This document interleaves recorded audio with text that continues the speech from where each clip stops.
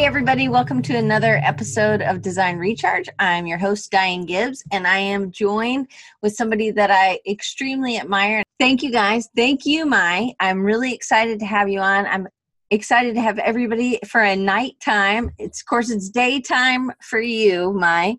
It is. Good to see you. I know somebody else. So we've got a lot of new people, and that's one thing about Design Recharge. It is always live. And if you guys have questions, you can always type them in the chat and I'll make sure to get them answered. So let me give you a little brief about Mai. She has an incredible story. She's an entrepreneur. She's super driven. She doesn't let things stop her, but she hasn't always had it super easy. So we're going to dig into that part of her story for sure. The other thing is she's wicked talented on the lettering and illustration. I'm going to show you some of her work in a little bit. And she also is a mom, and she's juggled living in another country and then having clients in all over the world, to be honest. And then she started really in the scrapbook industry. And so we're going to kind of start with that story. So I think it's an incredible story, and really how freelance or just really you doing your own work, sharing it being part of a community. And then you had twin girls, and then you 7 years later, I believe there's a 7-year difference. Maybe I'm wrong on that. Yeah, about 7 years. 7 years difference, and then you got pregnant and you had your son. So kind of share start the story there. Were you already getting work in the scrapbook industry at that point? Yeah. Before I was a lettering artist, I'm a digital scrapbook designer. So I release products on a weekly basis and I sell them online. I started in scrapbooking in 2009, actually. Yeah. Okay. So that's a good early part. Were you scrapbooking earlier before? Were you a designer, or did you just pick up skills, or?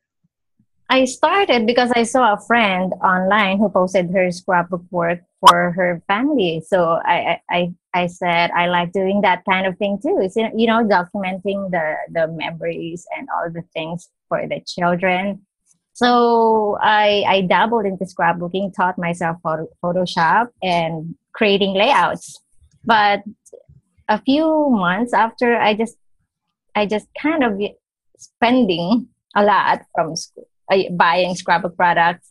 So I thought maybe I could design things myself. And that's when I dabbled into designing pattern papers and embellishments. And in 2009, I got a break and I was allowed to sell in a store.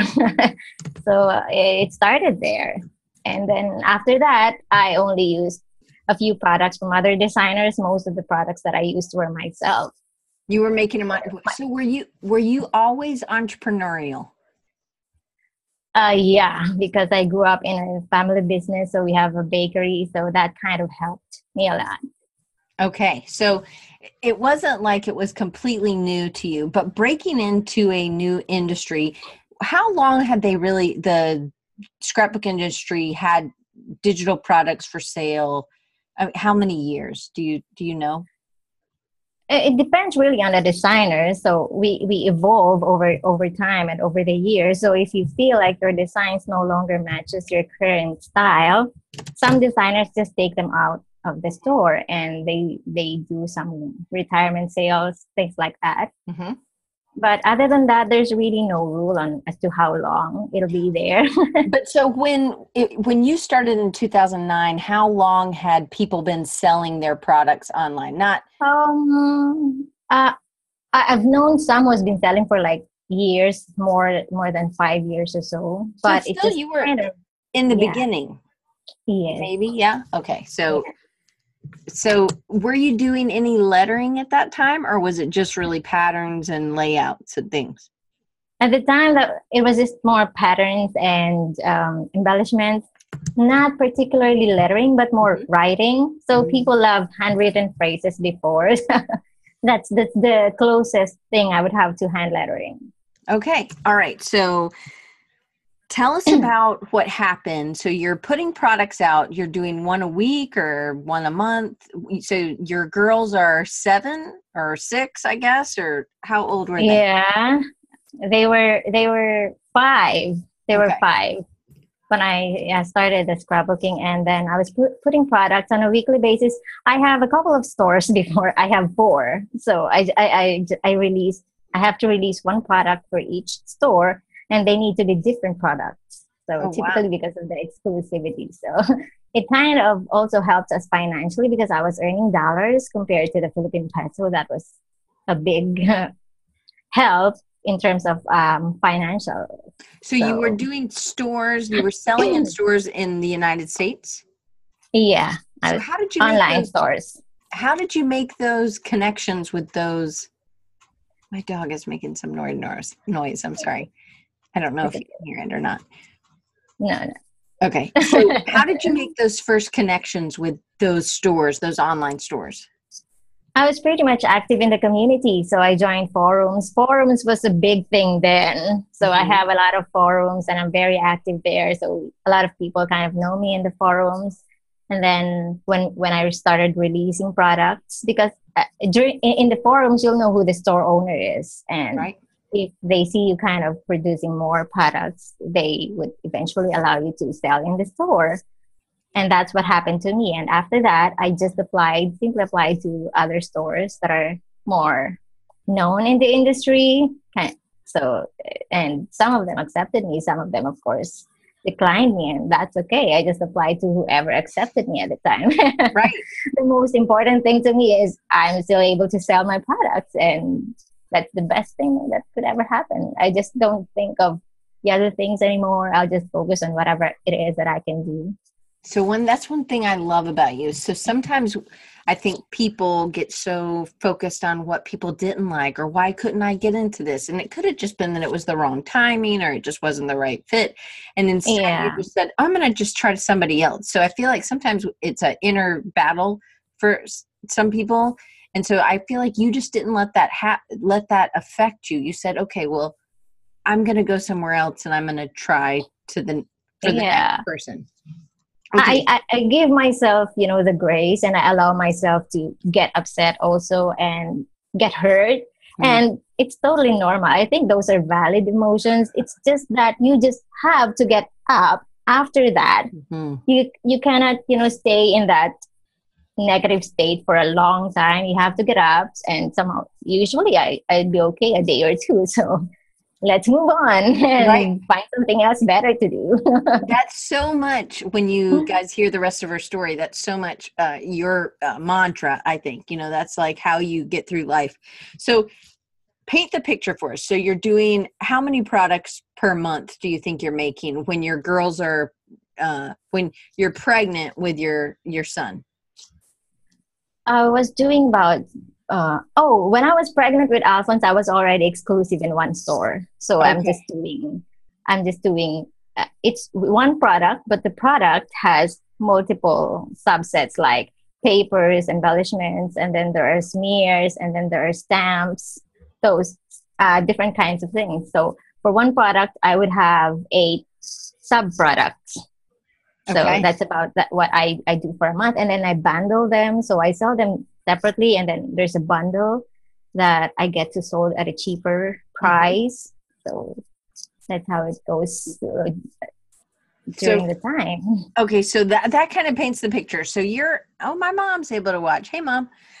So you're able to kind of supplement your family's income. You're pregnant. You have twin girls that are Mhm. almost 7, if not 7 already, and then you're pregnant. And then tell us kind of what happens, um, either right before you have your son or after.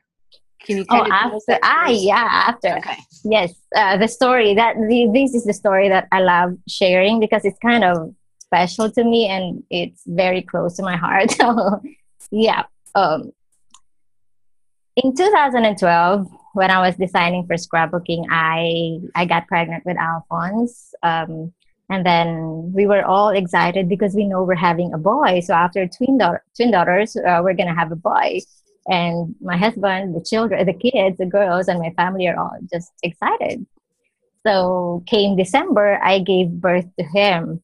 And where And were you? Were you in? I was already in Manila at the time. Okay. Yes, I didn't want to give birth to Singapore because the cost is it's more expensive compared to the Philippines. So we decided to just go home and give birth there. Mm-hmm. So we did, and then uh, what we did not expect was our lives are going to change forever. So because I did not take any amniocentesis or something like other, the Tests. test, Right. all the tests, I declined all of them except for ultrasound. So, and apart from being in the recovery room, I never saw my son. So I saw him the first time in the recovery room, then never after that. None. That's odd, right? That's odd, but I did not really suspect anything. They were just telling me that we're still testing him and blah blah blah. So I just let them do the testings, and then it was the following day that a couple of doctors, imagine, typically you will just have the OB or the pedia coming to your room, and I have about 4 doctors at the time. I have about 4 doctors, and they were there. They told me that my son has Down syndrome, and so it did not just end there, and that he has congenital heart disease, and he would need surgery within the next 30 days. So you can imagine me in a hospital bed. I just gave birth, exhausted, and receiving that news. It was really, really devastating. And this surgery is very costly. In the Philippines, it is we were asked to prepare 1 million pesos, so that's about $25,000. That's a lot of money. So it's a lot of money. It's a lot of money, and in the Philippines, we don't have medical what? Insurance. Yeah, medical insurance or something. And my husband is already talking about selling the house, selling the car, selling everything that he probably has. And I just told him, could you just stop for a while and, let me think? Just let me think. I don't want to deal with things so harsh. I want myself to, I want me to calm down first and think because I had to cry. I had to let it all out. And I just let it all out until I get exhausted and I can't cry anymore. Know what I mean? I can't bring myself to cry anymore. And when I stopped, that's when I started thinking. So this is kind of how I'm wired. After all of it, I just let it out. And then this is the part where I need to think. And I know since I'm in the online business, I figured I could sell some of my services, such as the website. I design websites at the time too, so I could design websites, and I know that I have scrapbook products, so I would sell my scrapbook products. And I also talked to my store owner at the time, and I told her that, oh Jen, I won't be able to design for the store for a while because I told her what happened and about my son, and that. But I need to put my store on sale because I needed the money. So that's what I told her. And she agreed. And then I wrote a blog post. It was a lengthy blog post informing my customers about our situation and why I'm putting my store on sale I listed all the services that they could potentially hire me to do. And then something magical just happened. A lot of them responded positively. If they could just send me the money directly because they don't want me. I just gave birth and they don't want me working just to earn and save for the surgery. So they asked for my PayPal address and I just gave it to them. So, because they were asking nicely and I don't really want to be pushy on asking for donations and such. So I never did it in the first place. But when people asked, and then I gave it. I just gave it. And then there was this a fellow designer of mine. Her name's also Diane. She's also Diane, and she told me if I could start a crowdfunding. It was Indiegogo at the time. Mm-hmm. And I don't know about anything about it. So I said, I'll check it out and maybe I'll try it. And I did. I put up a website for Indiegogo and I started sharing the links. And yeah. But you had a really good following. You were really invested in the community, in the scrapbooking community at that time. Yeah. So yes, you had a blog people were following. So that made a big difference. But it was also that you were consistent in all those many years of you doing yes, that I've been really 2012. I think it really people it was you. They wanted to help you because you saw this. Yes. So tell them the rest of the story. All right. So after that Indiegogo campaign, my store owner, she told me that, hey, Mai, I'm going to put a charity kit and we'll give the proceeds to your son. And she'll be inviting designers to participate and collaborate. And I believe we got over 200 designers contribute to the kit. And there were hundreds of papers and embellishments in that product. It was so big. It was a mega scrapbook kit at the time. And the news spread like wildfire in the scrapbook community. I was getting tons of messages of support. And some other designers even put up a kit of their own. And even store owners, they put up a kit and collaboration on their own. And they sold the products and gave us the sales for those kits. That was really heartwarming. So, and that's why I will be forever thankful to the digital scrapbook community for the help that they gave for our family. And at the end of the campaign, did your husband have any idea how connected you were with so many people, or did he just think, oh, this is just something nice that my wife does and makes a little bit of money? He has no idea. I told him what I was doing and I was giving him updates, and it's like, oh my God, it's crazy. And then when he saw that the support are pouring in, it was the first time he told me, this is the first time I have appreciated your job. He thought I was just working online and that I'm just bringing in money, because he's not monitoring my sales. He's not even holding my money. It's everything is with me. So I budget for everything in the house and even his salary. So he doesn't know anything about it. So he just know that I'm working online, but all about the expenses and the receivables and the income that I'm getting from it, he doesn't know about it anymore. Right. So he wasn't even involved. He didn't, you have twin daughters. He just is thankful, but he didn't really know where it was all coming from. He knew you were working, but it wasn't tangible until this happened. Right. Yeah. But he and the girls, they already moved back to Singapore because the girls are going to have to start primary school at the time. So he was with my mother-in-law. Thankfully, my mother-in-law was allowed an extended stay. So they were the ones taking care of the girls. And it's the first time I have to leave the girls with him. So it was very challenging for him with a new job in a new country and then two daughters studying at a new school. It was a lot for all of us to take. Right. But yeah, we adjusted so well. So thankfully it all went well. And the funny thing is, at the end of the campaign, we raised about 11,800 on the crowdfunding. And then my shop sold $5,000 worth of products. And then the charity kit, it sold about $7,000.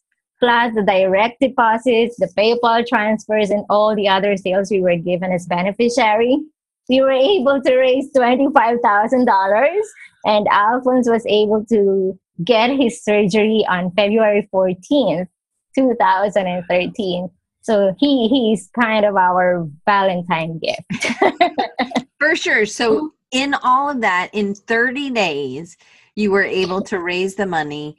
They went back, they started, gives me chills. I don't know if you guys are feeling the chills. Like, I mean, I've got them all down my legs. But to me, that is the power of community for sure. But it's also it's a testament to how you are and who you are within that community, and how involved people felt. People wanted to rally behind you and Alphonse, right? To get him. There was a lot of help. So kind of give him the rest of that kind of story. So he goes through the surgery. He has to have a couple more surgeries, right? Or is that it? After that, no, he did not get any. He was supposed to have, because he was born with not just congenital heart disease, he also had retractile testes and then profound hearing loss. That was another blow. But I kind of known it ever since the day that I brought him home, because I brought him home on a New Year's Eve and there were fireworks all over the place and he's not responding. So I know something is wrong. A mother can, right. A mother knows, just know. So after that, we got a lot of testing. And in Singapore, he was supposed to have another surgery for the ears.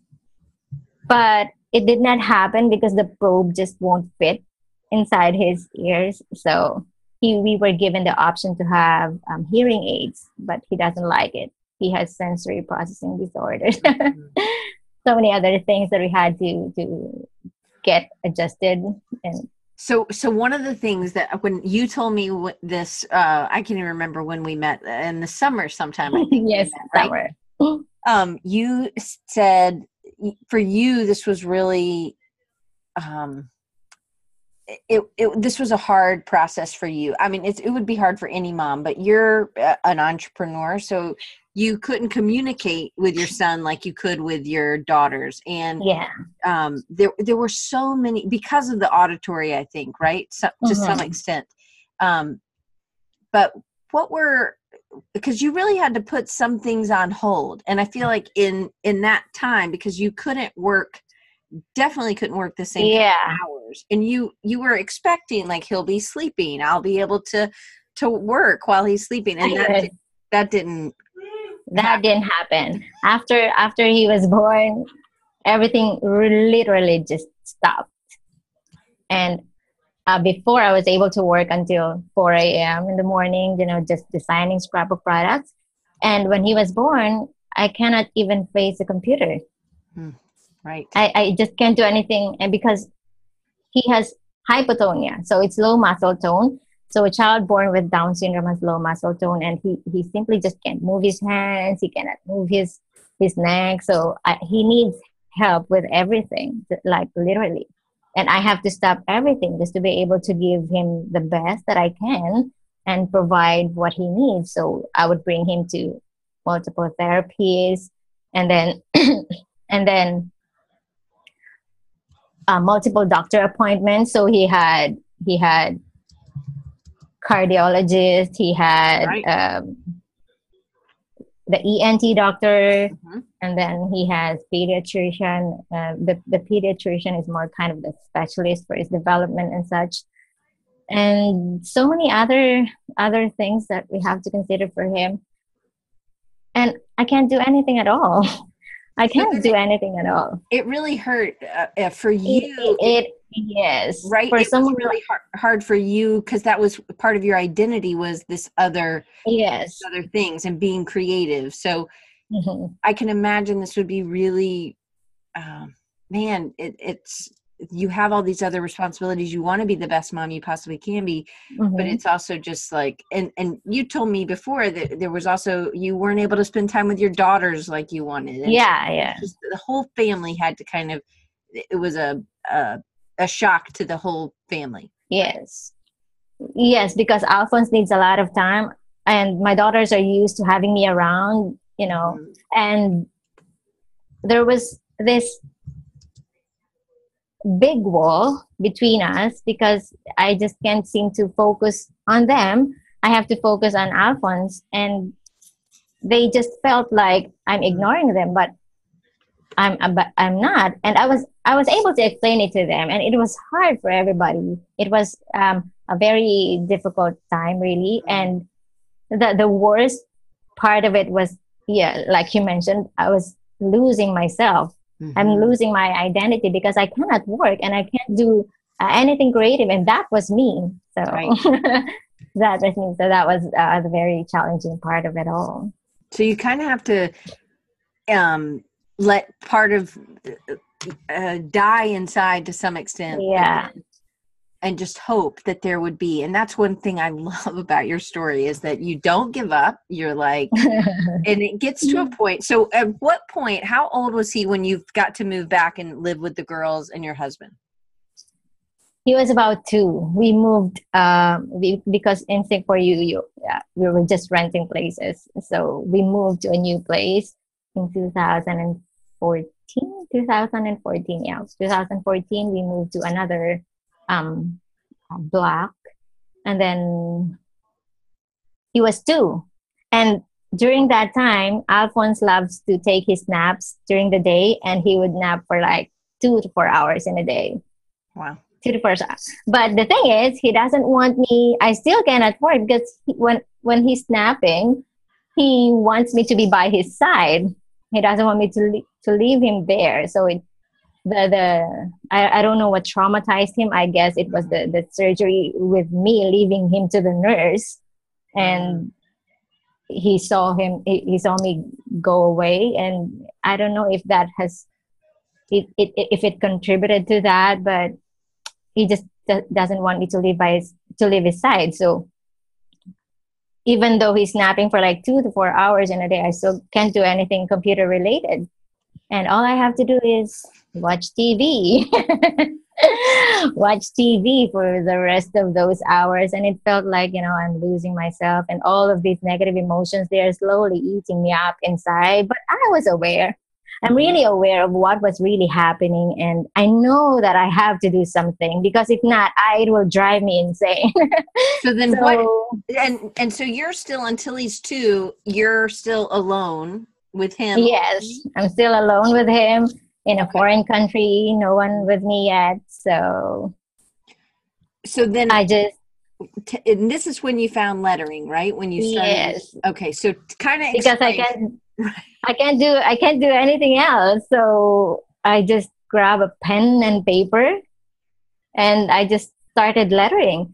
I mean, I've been doing lettering since I was young, since I was 10, but I didn't know that it will be my healing. It will become my healing. So that when I started drawing letters, it was fun, and it feels like I'm getting back to my old self again, and that I was sharing my work on Instagram and people are liking it, and the happiness that I was able to share, it brings me the same kind of joy to know that people are appreciating my work, and I loved it. I really, really love doing it. Then it continued for about, started with letters, just letters. So, and then after that, I thought I draw words, then pieces. So it kind of evolved gradually. That's why it's also the thing that I teach. Start with letters, words, and then eventually grow. So I want to just read some of the clients that you've had. This is from your website, right? It's just selected clients. Faber-Castell, right? Don't we all use those pens and those brush marks? Pinterest. I believe you guys have heard of them. Working, Not Working. Workman Publishing. That's where you've done some books for them, right? Calendars mostly. Okay. Oh yeah. So then Hinkler Books, Skyhorse Publishing, Forte Creatif. I don't know how to say it. That's the French edition of my Mastering Hand Lettering book. Okay. If you're in the craft industry, you know American Crafts for sure. Project Life, you probably know as well. Yeah. Editions by Marie Claire, and then Minnie Lou Kids and Overwrap. I mean, talk about incredible client list, and this is just a small portion. So to me, this is incredible, right? But it just started because you were, I don't know if you would have gone back to lettering had he just been a normal baby, right? Yeah. Right? I was thinking about that too. So when people tell me that he's your lucky charm, I just say, yeah, because probably if not for him, I would never have rediscovered hand lettering again. I would just be stuck with designing scrapbooking. Not that it's not that bad really, but it's just that it's not bad because it was I am making a living from that for a long time. Right. But it's just that I rediscovered something that I'm more passionate about and that I am happier. So it was, for me, that was powerful. For sure. Okay, so I want to make sure people can see some of your work. So I'm going to actually share my screen, and I am going to wait. I had those open. Let me pull it like that. Hang on. Let me see. I might have to just share my screen, but let's see my whole screen. I know you guys are like, that's what you said you were going to share. There we go. Okay, so this is just some, and this is more maybe recent work. Yeah, that was for the book, this one. Okay, so tell them about your book, and then we're going to get more into questions. But I just wanted you guys to, I mean, to me, this is an incredible story, and that you've had these big clients, and we're going to get into that in a second. But tell them about the book. The book also has a funny story. I was approached to create two chapters of a book for another publisher, and then I told them no. I told them no because I had plans of having my own book in the future. So I said I can't do another hand lettering book because I want to do mine. So they just probably they liked the work that I do, so they said, what about you do these chapters for us and then we'll talk about your book after. And I thought it was a scam. I mean, who gets to turn down a job and then get a new job after, right? It sounded really weird to me, but it was true. Turned out it was real. So after working on the two chapters for another book with an Australian publisher, I got an email from my contact, the editor, and we started drafting the contract, and then it has gotten real. It just got real, and everything is going so fast. Typically, a book, someone needs at least 8 months to a year to finish one. I was given 4 months, and then but you can do it because you have an amazing ability. So with Alphonse, you were able to start working on a more regular basis, but you had to get help for that, right? Yeah. Okay. So it wasn't like she was, when he was sleeping, he's still on the couch, right? And she's doing this work. So has been able, because how old is he now? Now he is 5, but when I was starting out, it was really the thing that kept us, I had a client. My first client was Mini Lou Kids, and if you can see this one, that one, the little alphabet book of hand letter type. That was my very first hand lettering project, and it's a coloring book for children. I did that for 4 months, and it was just a very very thin coloring book for children. I did that for 4 months, and I did that during that 2 to 4 hour window that Alphonse is taking a nap because I don't have any help at the time. But after that project, we realized that clients are coming in, and that I'm getting more projects, and I'm just distributing them in the pipeline. And my husband and I decided to get help.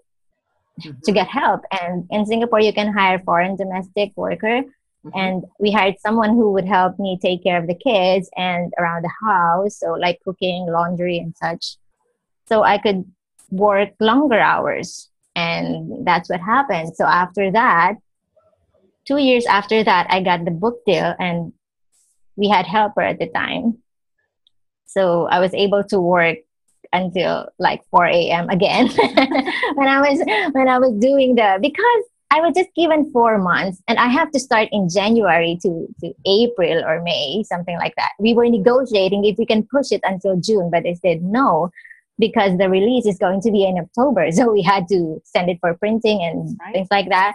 So I was given January until April, but then I was traveling to Japan in March of that year for 2 weeks, and we have already purchased the tickets and everything. Everything's ready. So I cannot just cancel this trip. So we pushed down the trip. For 2 weeks, I was in Japan. And when we came back, I needed, that weird feeling when you're having a vacation, and then after the vacation, you need another 2 weeks of rest. Yeah. It's like an extended vacation. That happened to me. So for 2 weeks, I cannot just do anything. And I know I know that it's something that my body has gotten used to. So I need to just take that break. And after that, I was working continuously for 3 months. So the 4 month timeline has shortened into 3 month timeline. And I was working every day, even on weekends, and until 4 a.m., 3 a.m. in the morning, and everything went well. And I was still, Somebody asked if you got, like normal, got an advance on your book. Lorenzo. Yes. So just normal. How did you know about contracts? I mean, obviously you dealt with that some in the past, I would think, right? But so I think this is a hard thing to kind of manage, and it's hard to be really savvy at it. Do you think that helped you just applying for the different scrapbook stores to sell, so you got savvy about it with that other kind of avenue? It's different because when I got the book deal and I saw the contract, I know that I know nothing about these kind of contract. Right. So what I did was I contacted an art agent whom I know from many other communities. I've been with Make Art That Sells communities, then other art communities on Facebook. And then I contacted an art agent. She's Jennifer Nelson. Mm-hmm. So Jennifer Nelson Artists is her agency. So I hired her for an hour just to help me review the contract and everything. And after that, she gave it back to me and said, you have to change this and that. These terms needs to be like this and that. You have to be paid separately for the book cover. It's not part of the advance. So those kinds of things. And, and ask for more. She said, ask for more, because you are not going to accept any client during that period that you're working in the book. No client at all. So you're just going to be working for them. So get more. And so sometimes when it's your first and they know it's your first, they know you're new, so they might be trying to take advantage to some extent, or they just may say, oh, well, you're new. We're going to just try you out because you're new, right? Yeah, to some, yeah. And then she also said, ask for a higher royalty percentage. So we were able to raise the royalty to 2% more. And I was able to close the deal to a 5-figure deal. So that was the deal. This is with a little bit of an investment. Jennifer was not your agent, right? She was not my agent. You kind of rented her for her advice. She offers services on her website, and I just signed up for that. I think it's less than 175, I think. For $175, I got more. Right. Totally worth it. Right. But it was about investing and doing the research because you knew and asking. And I think being part of Lila Rogers, the Making Art That Sells, I'll put all these communities. There's courses you can take, but it's also a community as well. Yes. So, I took the Make Art That Sells, all the courses. So I'm in B, but I haven't finished. But and they break it up into like the A and the B. Now they've kind of switched it, so there's just one thing. Yes, there's so much has changed. Right. So Sin has a question. Did licensing come before publishing and the art agent? So yeah. Okay. So for me, yeah. Okay. So because you had done licensing of other products, right? Other artwork, not products, but artwork. Okay. Good to know. So you were kind of familiar with how that part of the industry or an industry like that works. Yes. So I know that when I know it when I don't know something, and I like it when I'm learning. So I just I know about licensing, and that you have, when you license a product, this and that should apply, and the limitations that the client have, and that your ownership, your rights to the artwork. I know such things, but the book deal was different. It's not just licensing. It involves royalty, which I don't know about. Right. I know nothing about at the time. So it helped me a lot. It helped me understand. And even with books and research materials that I had, those weren't enough. I simply have to talk to someone who knows the industry and who knows how these kinds of payments go. And I don't know. It's just nice. Is Minnie Lou a American company, or is it? Yeah. Okay, so they're an American. A lot of your customer, or a lot of your stores that you were in, they were American companies. American. Right. Yes. So what time is it on Thursday for you right now? Now it's 10:40 a.m. Okay, so it's almost 12 hours, not quite for some of us. Okay, so I'm going to jump a little forward. So I think you have a really good business acumen. I think you're a great businesswoman. Well, how else have you developed your skills as an entrepreneur? We've been talking about some of that, and I think a lot of it comes back to community and asking questions, and not worrying about feeling like you don't know what you're doing, that you're fine asking questions, which I love that. But how have you developed your skills as an entrepreneur and grown your business so that you can reach more clients? Because Pinterest, I mean, that's a huge client, or American Crafts, or Marie Claire. I mean, so many big, and I think, sometimes we have this like, oh, if I could just get some bigger clients. And I think you work to that, but you also have to have that kind of business savvy to know what to do and how to, deal with all the contract stuff.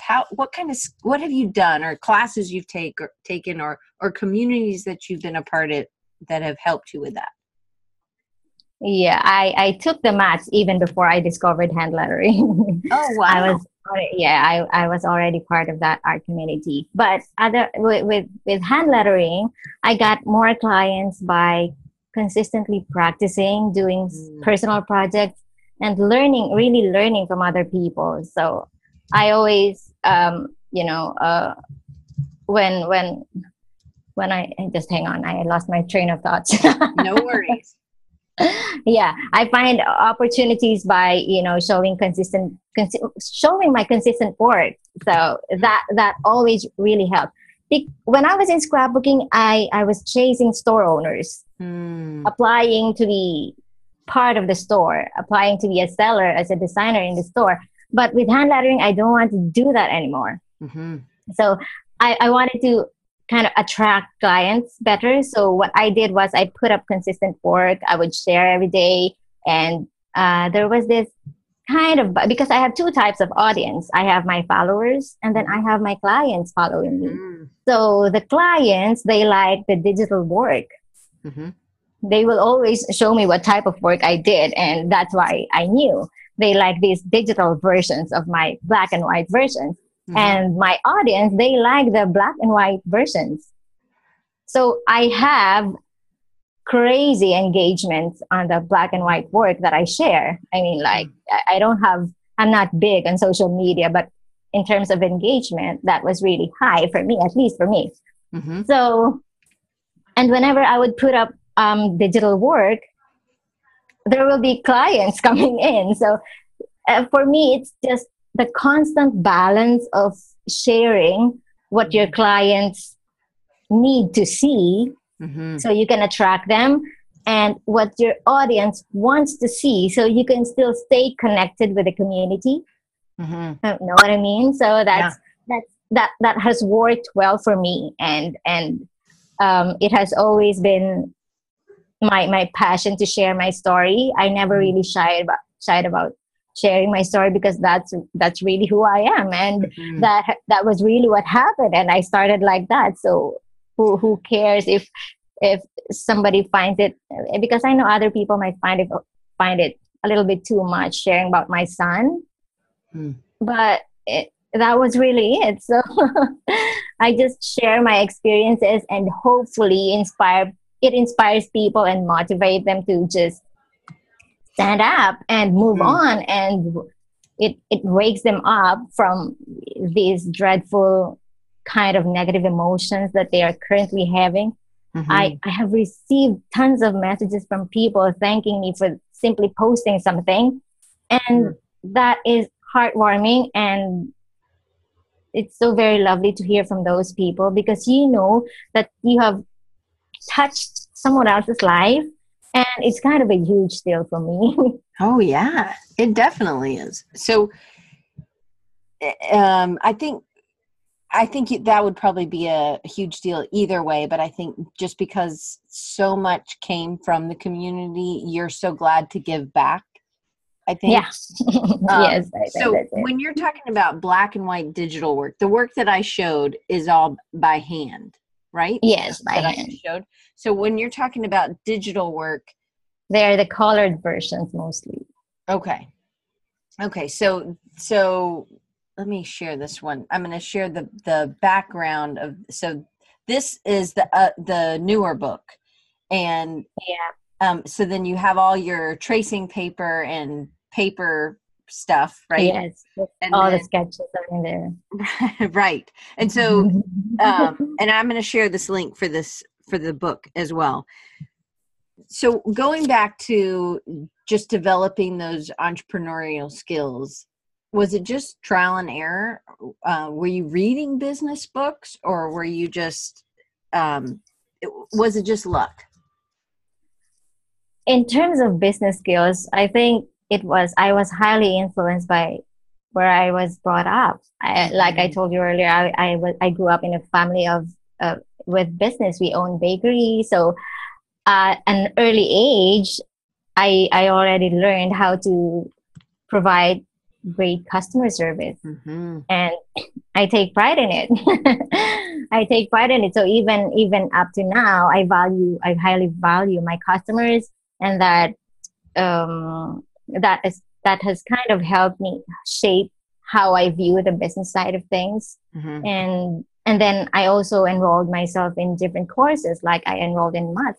I took all of the courses that I can take, and I try to learn as much as I can from everybody, Mm-hmm. because to me, the best when you learn from somebody, even now that I know how to hand letter, I still look at courses in Skillshare of other hand lettering artists, and even if it's just very very small, and I learned something from it, it's very very valuable for me, and that is the best experience that I get from all of those learning.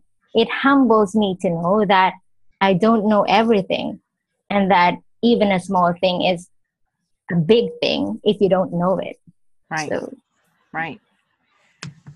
All right. So you also have courses that you offer. And I was on something, and it was I saw a ton of your courses, but now I can't find them at all. So I don't know where I went earlier. I changed my website, I think about last August, and I'm going to have an online course by end of the month.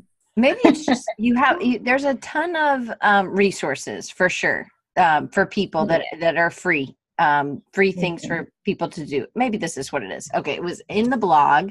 I'm going to share this real quick, so maybe you can kind of talk us through some of the things that are part of the blog. Hang on a second, because to me, so there's tons of lettering things, right? But I also I would love to take a class from you that was about getting these bigger clients and getting seen and just the business side, I think. So I love that you have a lettering lowercase i's and j's. So it's just that, right? And so it's about the tittles. And then lots of lettering tutorials, and then you have this free e-course, right?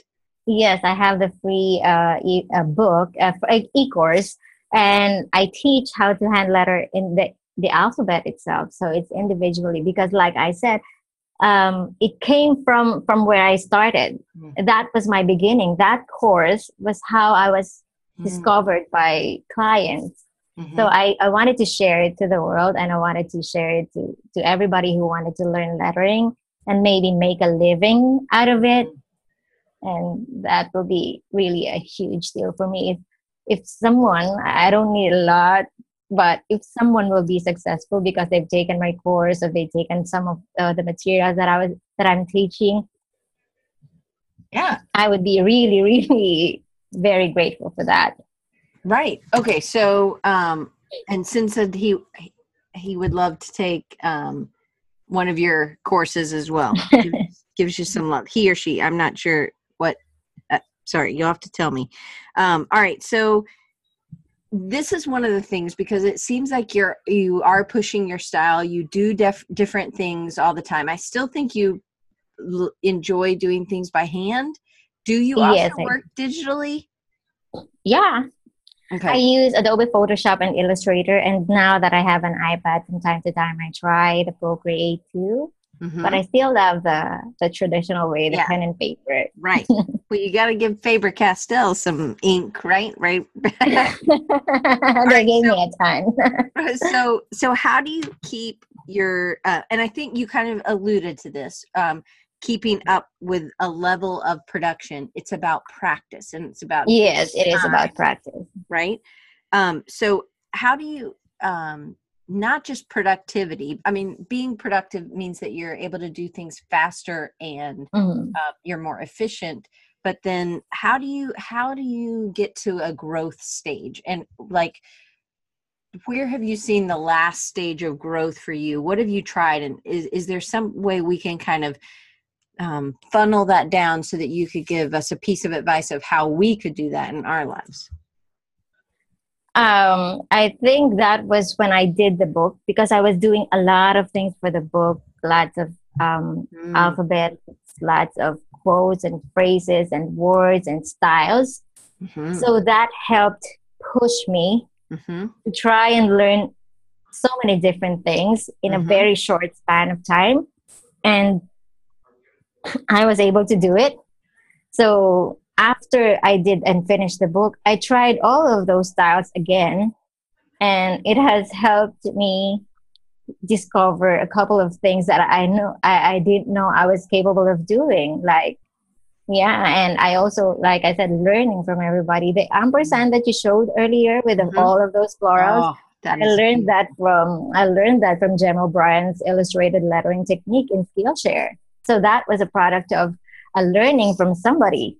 I never knew I would be able to do that, really. But it's incredible. I'm going to pull it up so people can see. And it's an ampersand that's made of all different flowers and leaves. And if you're listening and you can't see, it's black and white, and just daisy, a lot of other leaves, maybe a dahlia. I don't know. There's so much texture. Printmaker would love this, I think. It feels like a print, so there's a lot of line showing depth, so it's not real flat. If you're I have a letterpress version of that. I would. That's amazing. Okay, so we gotta hang on. We got another. I would love that on a t-shirt. Yes, absolutely. Okay, so. Any new tools or techniques that you've recently fallen in love with, and how often are you trying something new? I don't try doing something new a lot of times. Sometimes it just naturally happens. Like when I did the book and I learned a couple of new styles, and then I don't typically enroll in a lot of classes, but most of the time I do it on my downtime. So when I have time to learn, I make sure that I learn something new that will be kind of supporting what I currently know, and not really something totally new that I would have to invest a lot of time in learning, and in the end it's not going to be helpful with what I'm doing anyway. So I also choose what courses I would have to take, and and then just do it. I like diving into things, even if I know it's scary. I like trying things out and But of course, with all of these understanding that everything that you are trying to do should also be aligned to what your vision is, what your goal is, and yeah, just learning all of those things. Being aware of where you want to go is important, so that you know that what you're doing now would be part of everything that you have to do just to be able to reach and achieve that particular goal. Right. Okay. So how have you been able to, or how were you able to find new opportunities in different industries? So starting out in the craft or scrapbook industry, which is, I also think of this, the craft industry. I guess the craft industry is a broader part of it. Yeah. But you've really kind of, I mean, you've broken out of that. You're in the design industry, you're in advertising, there's lots of other things that you're doing. So how would you suggest somebody else, like, is it just about producing consistent work and pushing yourself and being able to be able to present a series, multiple series pieces in a certain style? I think it also has a lot to do about, niching down. When I was in scrapbooking, I was focused on scrapbooking, and then came lettering.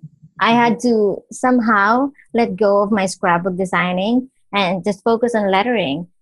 This is typically something that people don't really understand, don't want to let go. They thought that niching down, you are limiting yourself to just a handful of people. But the good thing about niching down is you are focusing on one thing, and you are getting known for one thing.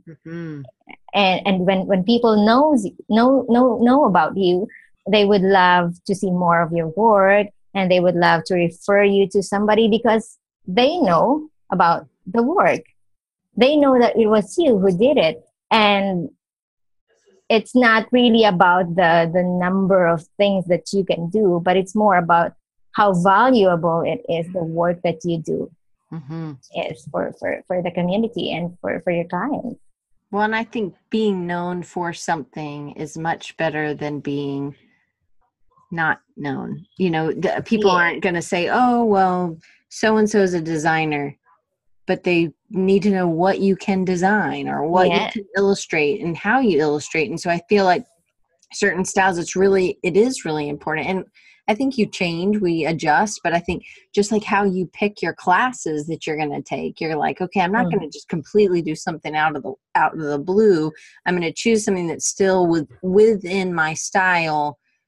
Maybe it's black and white, maybe it has the detail, but it's going to be pushing you because now you're using flowers and this ampersand. It's still an ampersand. It's still lettering, but it's in a new way. So it's still kind of in the range, but it allows you to stretch. But then really being known for that thing allows you to get more work in that thing because there's trust developed from that, from you, or you have trust, and that company who's hiring you isn't hiring you to try something new. They're hiring you because of something you've already done.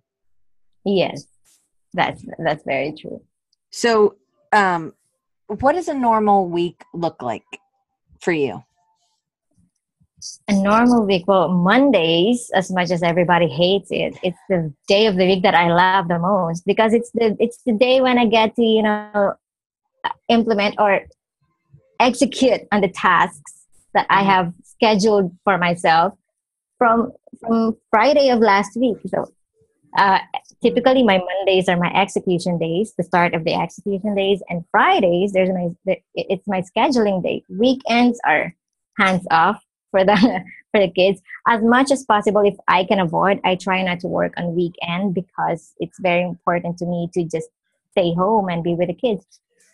I have tried working and it's not effective, so why even bother? Just focus on the children and the family during the time. So I guess I have learned that with over the years of doing this particular thing, and it worked for me. So work is work. When it's time to work, I tell my kids that I cannot be bothered. So if they have something to tell me, they would have to wait until I come out of the room, and then we'll talk about it. And it's funny because the girls, they love sharing stories about their day. So they are kind of interruptions that I love having that I appreciate that I'm getting, because when you're working from home, there you will get a lot of interruptions, even if you're working, and even if you tell them not to bother you because you're working, they will still come and talk to you about their day and boys. I have Right. teenagers, so they talk about boys some of the time. And then there's Alphonse. So Alphonse, there are times he won't eat when I'm not the one giving him his food. Mm.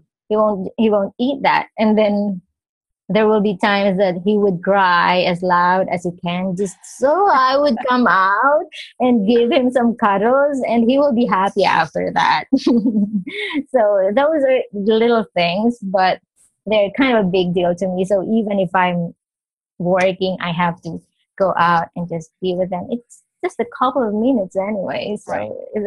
it's not too much to ask.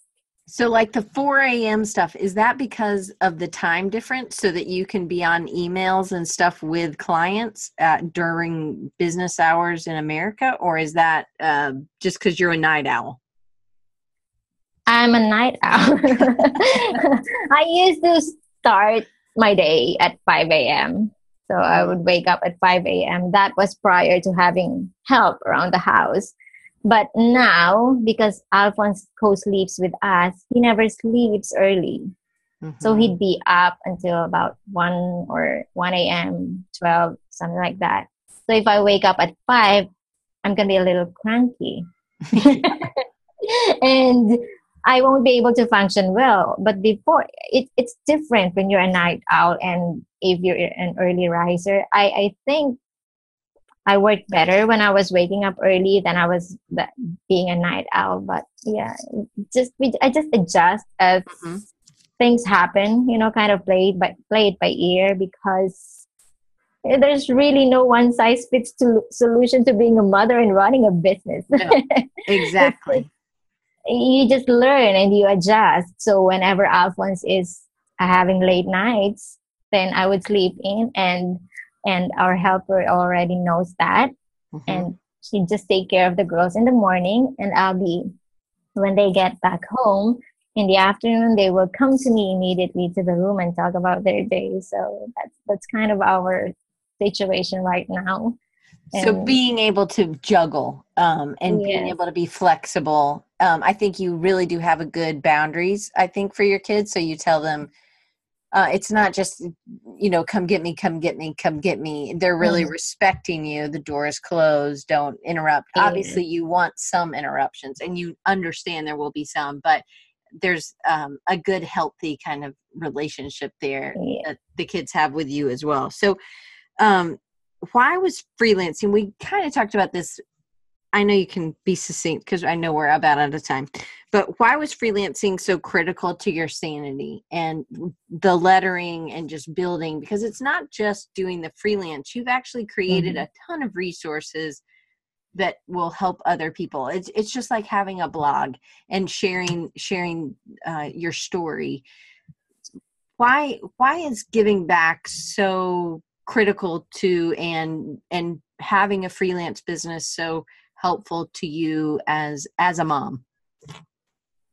For me, that was my healing process. Mm. So I was in a very difficult situation at the time, and when I found lettering and I saw how much people loved it, Mm. I just want to extend the happiness that I was feeling, finally getting back on my feet again and doing the things that I love doing. So Mm. before lettering, I was really in a, the all of the emotions that are trying to eat you up inside. It's Mhm. crazy. But after finding hand lettering, I don't wake up anymore because I have to wake up because that is my obligation. I have to do things for the kids and I have responsibility. I wake up because I have something new to look forward to, not just Mhm. all of those daily tasks. And the task of being a mother has become lighter, and that overused cliche, you can't give what you don't have, totally Mm. made sense to me. Yeah. Because when I found myself all over again, it's like a new day, and I never felt so alive. And the love that I was able to give my family back when I started loving myself again was different. Mm. And that's why freelancing and having this creative business was the very thing that keeps me sane Mm. and not thinking about any of it anymore. So our normal has changed, but now it has gotten back to that different normal, but still normal. Mhm. Well, and you haven't lost yourself. You were able to renegotiate time with yourself. But I don't know, had you not had that um, journey, you may not have found lettering like you had found lettering. Mhm. And I love that part, because that's just, it was seen as an obstacle. You were very missing the creative, and you just did with what you had. So um Sin wants to ask a question. So what would you like to do next with your lettering? Fabric patterns, baby clothes, lettering for children's toys? For hand lettering, I want to expand more on the commercial side of things. So editorials, maybe, Mm-hmm. and more book covers, Mm. and what others? Maybe posters for movies and such. So I Mm. have those kinds of dreams, but I don't know if it's gonna happen yet. But what I do is this is kind of funny. So like I wanted to do a couple of months ago, I wanted to do book covers, a lot of book covers, Mm-hmm. and then because I know that I need to attract publishers, I Mm-hmm. put out a lot of digitized artwork. So, all of the digital versions of my black and white, I put it up on my Instagram. And then 2 weeks ago, yeah, I got a new client. I was able to book a new client for book covers and chapter openers. And it was huge. And they're a famous publisher in the US. That's awesome. Yeah. So just from showing some work, right? Yes. Showing what you want to do. People talk about that all the time, but so often we go with what we're safe, or what we don't put it up because it may be new. So you put up something that you wanted to do, and then and you've been putting up stuff like that, and then 2 weeks ago you were contacted. So it's, again, not Yeah. giving up, right? Continuing to put up work like that. So I think that's awesome. Yes. And I knew about it because she the person, my contact, she sent me all of the digital files that I shared and told me, I like this kind of style, this particular style would be nice. And I said, oh, I just put those up a couple of weeks ago. And they found it, and that was the kind of thing. I mean, Instagram engagement is Mhm. amazing because you're able to connect with people and humanize yourself and tell everybody that you're real, and that and it gets more connection with your community. However, engagement in itself doesn't give you the job. Mhm. The digitized artwork, they are the ones giving me more of the jobs. So I like to keep my portfolio balanced and not clashing. It's like balance. So I don't try and clash all of the things. So if you will see from my Instagram, you'll see just little bits of pictures of with me working, but there are lots of black and whites for Mhm. connectivity with my audience because that's what they like. And then there's digitized artwork which are meant for clients to see and get work from. Right, that's, right. You're trying that's to my paint the picture of what you can do, and show them regularly. Okay, yeah. so what advice would you give your younger self? And I think um, Jeremy said, even in the food industry, he thinks that your work could be amazing. Think about all the labels out there that need sprucing up. Yeah, I yeah. agree. I also want to do that too. So, what would you tell your younger self? Or, I mean, I feel like you have had a great attitude. I mean, is it in that really kind of lonely time that you would talk to yourself, or is it in a time, another time? I talk to myself every day. But like, if you I could go back and if you could go if back I in can go back, time, yeah. yes, if I can go back in time, I would tell myself not to be scared Mm. and pursue whatever it is, whatever creative endeavor that you want to pursue. Because despite of all the things that is about to come your way, you will get through it. Mm. And yeah, just be strong, you know.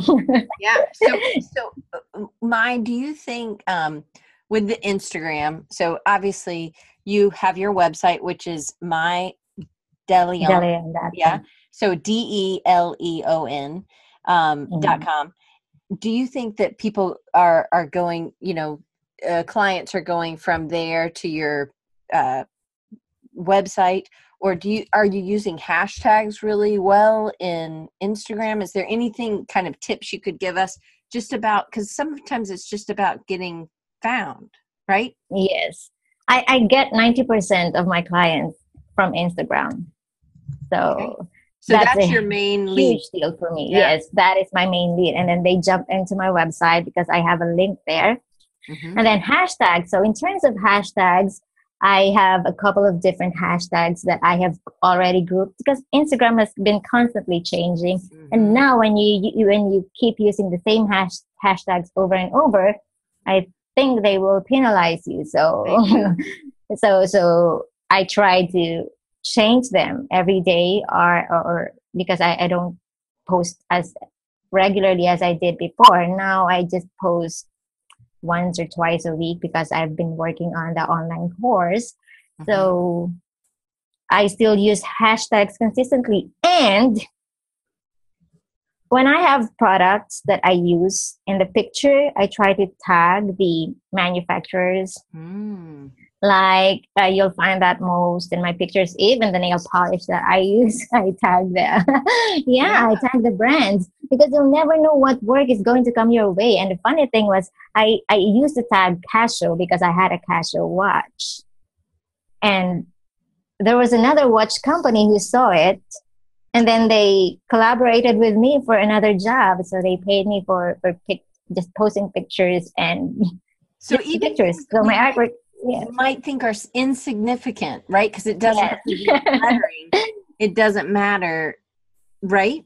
Right. Yes, Just so, how many hashtags do you think you're using on a regular post? they Or, say you can post an average of 30. I mm-hmm, think up to 30, not average, up to 30. But I don't do them in the actual post unless it's a video. But mm-hmm. if it's a photo, I post the hashtags in the comments. So Okay. most in the comments. And it's not just that. So when you have this, like you have a Rumi quote. Mm-hmm, So you will use I'm gonna use hashtags lettering related, and then motivational phrase hashtags, and then Rumi quote hashtags. mm-hmm, And it has to balance. You need to have that balance mm-hmm. using hashtags that have a million or more followers. Your work is just going to be Right. buried underneath all of those new work that's flowing in. So you have to keep a balance of a huge hashtag community, and then there's this just about 10,000 people, and that's the magic number to me. The Mm-hmm. 10,000 above, and then I will have 1 million and hashtags with just 300,000, hashtags with 100,000. I listed them all down, and I studied how they are related and classify them. Is this motivational quotes? Is this business related or something like that? So you will see that in all of my posts how my hashtags are different. I love that. So that's super helpful. And I love that you're putting your watch and then you get from another watch company because they're Yes, watching their competitors, right? it is true. Yes. So, thank you so much. I'm going to make sure everybody knows how to get to you. So, first, you can, I'm going to put it in the chat, but if you are listening to us, you obviously can't see the chat, but it will be underneath the video on YouTube, and it will also be um, in the notes on iTunes or wherever you get your podcast. So, my de Leon, I in Georgia, there's a Ponce de Leon. That's how we call it. So, that's terrible, I know. But so it's It's not. It's not. It's about right. MYEDELEON.com. Yeah. And then on Instagram, that is exactly just her name, is my My DELEON. Leon. Yes. Yes. And then on your hand lettering book is it's a bit.ly, bit.ly/MYE lettering. And so then that's her Mastering Hand Lettering book, which I hope you guys will pick up. And then the free lettering course, which is on her website, MYEDELEON.com/free-course. And then on Facebook. So Facebook and Instagram are two really big communities and Mai's really done a great job. I've met her through another lettering illustrator, Scotty Russell, and you're really active there as well. So I am so thankful that you really do believe in community, and I'm really thankful that you are willing to share your story. I know sometimes different cultures, it's not as people in Britain don't share as much as we do in America, right? So I'm really thankful for you. It's gutsy, right? Yeah, and thank you for having me, of course. This is such an amazing opportunity for me. Thank you so much. Well, I'm super thankful, and I can't wait to maybe do another one. Just to let you guys know, next week we have Angela Navarra back on. She's an illustrator. She's also a mom, and she juggles. She doesn't have to juggle quite as much as but this is a part 2 for her. She had kind of talked about getting work and doing some of those things. So we're going to dig into a few more things with Angela next week. Regular time, it'll be 2:30 Eastern, 11:30 a.m. Pacific. So it'll be in the middle of the night for you. Well, you'll be up, so it won't matter, right? I'm just playing. Hopefully you get some more sleep. But I really appreciate we'll just have to do it again. We'll have to do another night. Yeah, for sure. It's really nice, and I think it's really nice for people to be able to touch you, right, and ask questions and just see how warm and wonderful you are, and how willing you are to share with us your story, your hero's journey. I think, right, that struggle and finding your love of lettering. So. Thank you so much. Thank you, and thank you to all those who came to listen and watch us. Absolutely. Thank you, guys, and we'll see you next week. You can always catch me on @DesignRecharge on Twitter or Instagram, and you can always catch more other episodes at rechargingyou.com. We'll see you next time.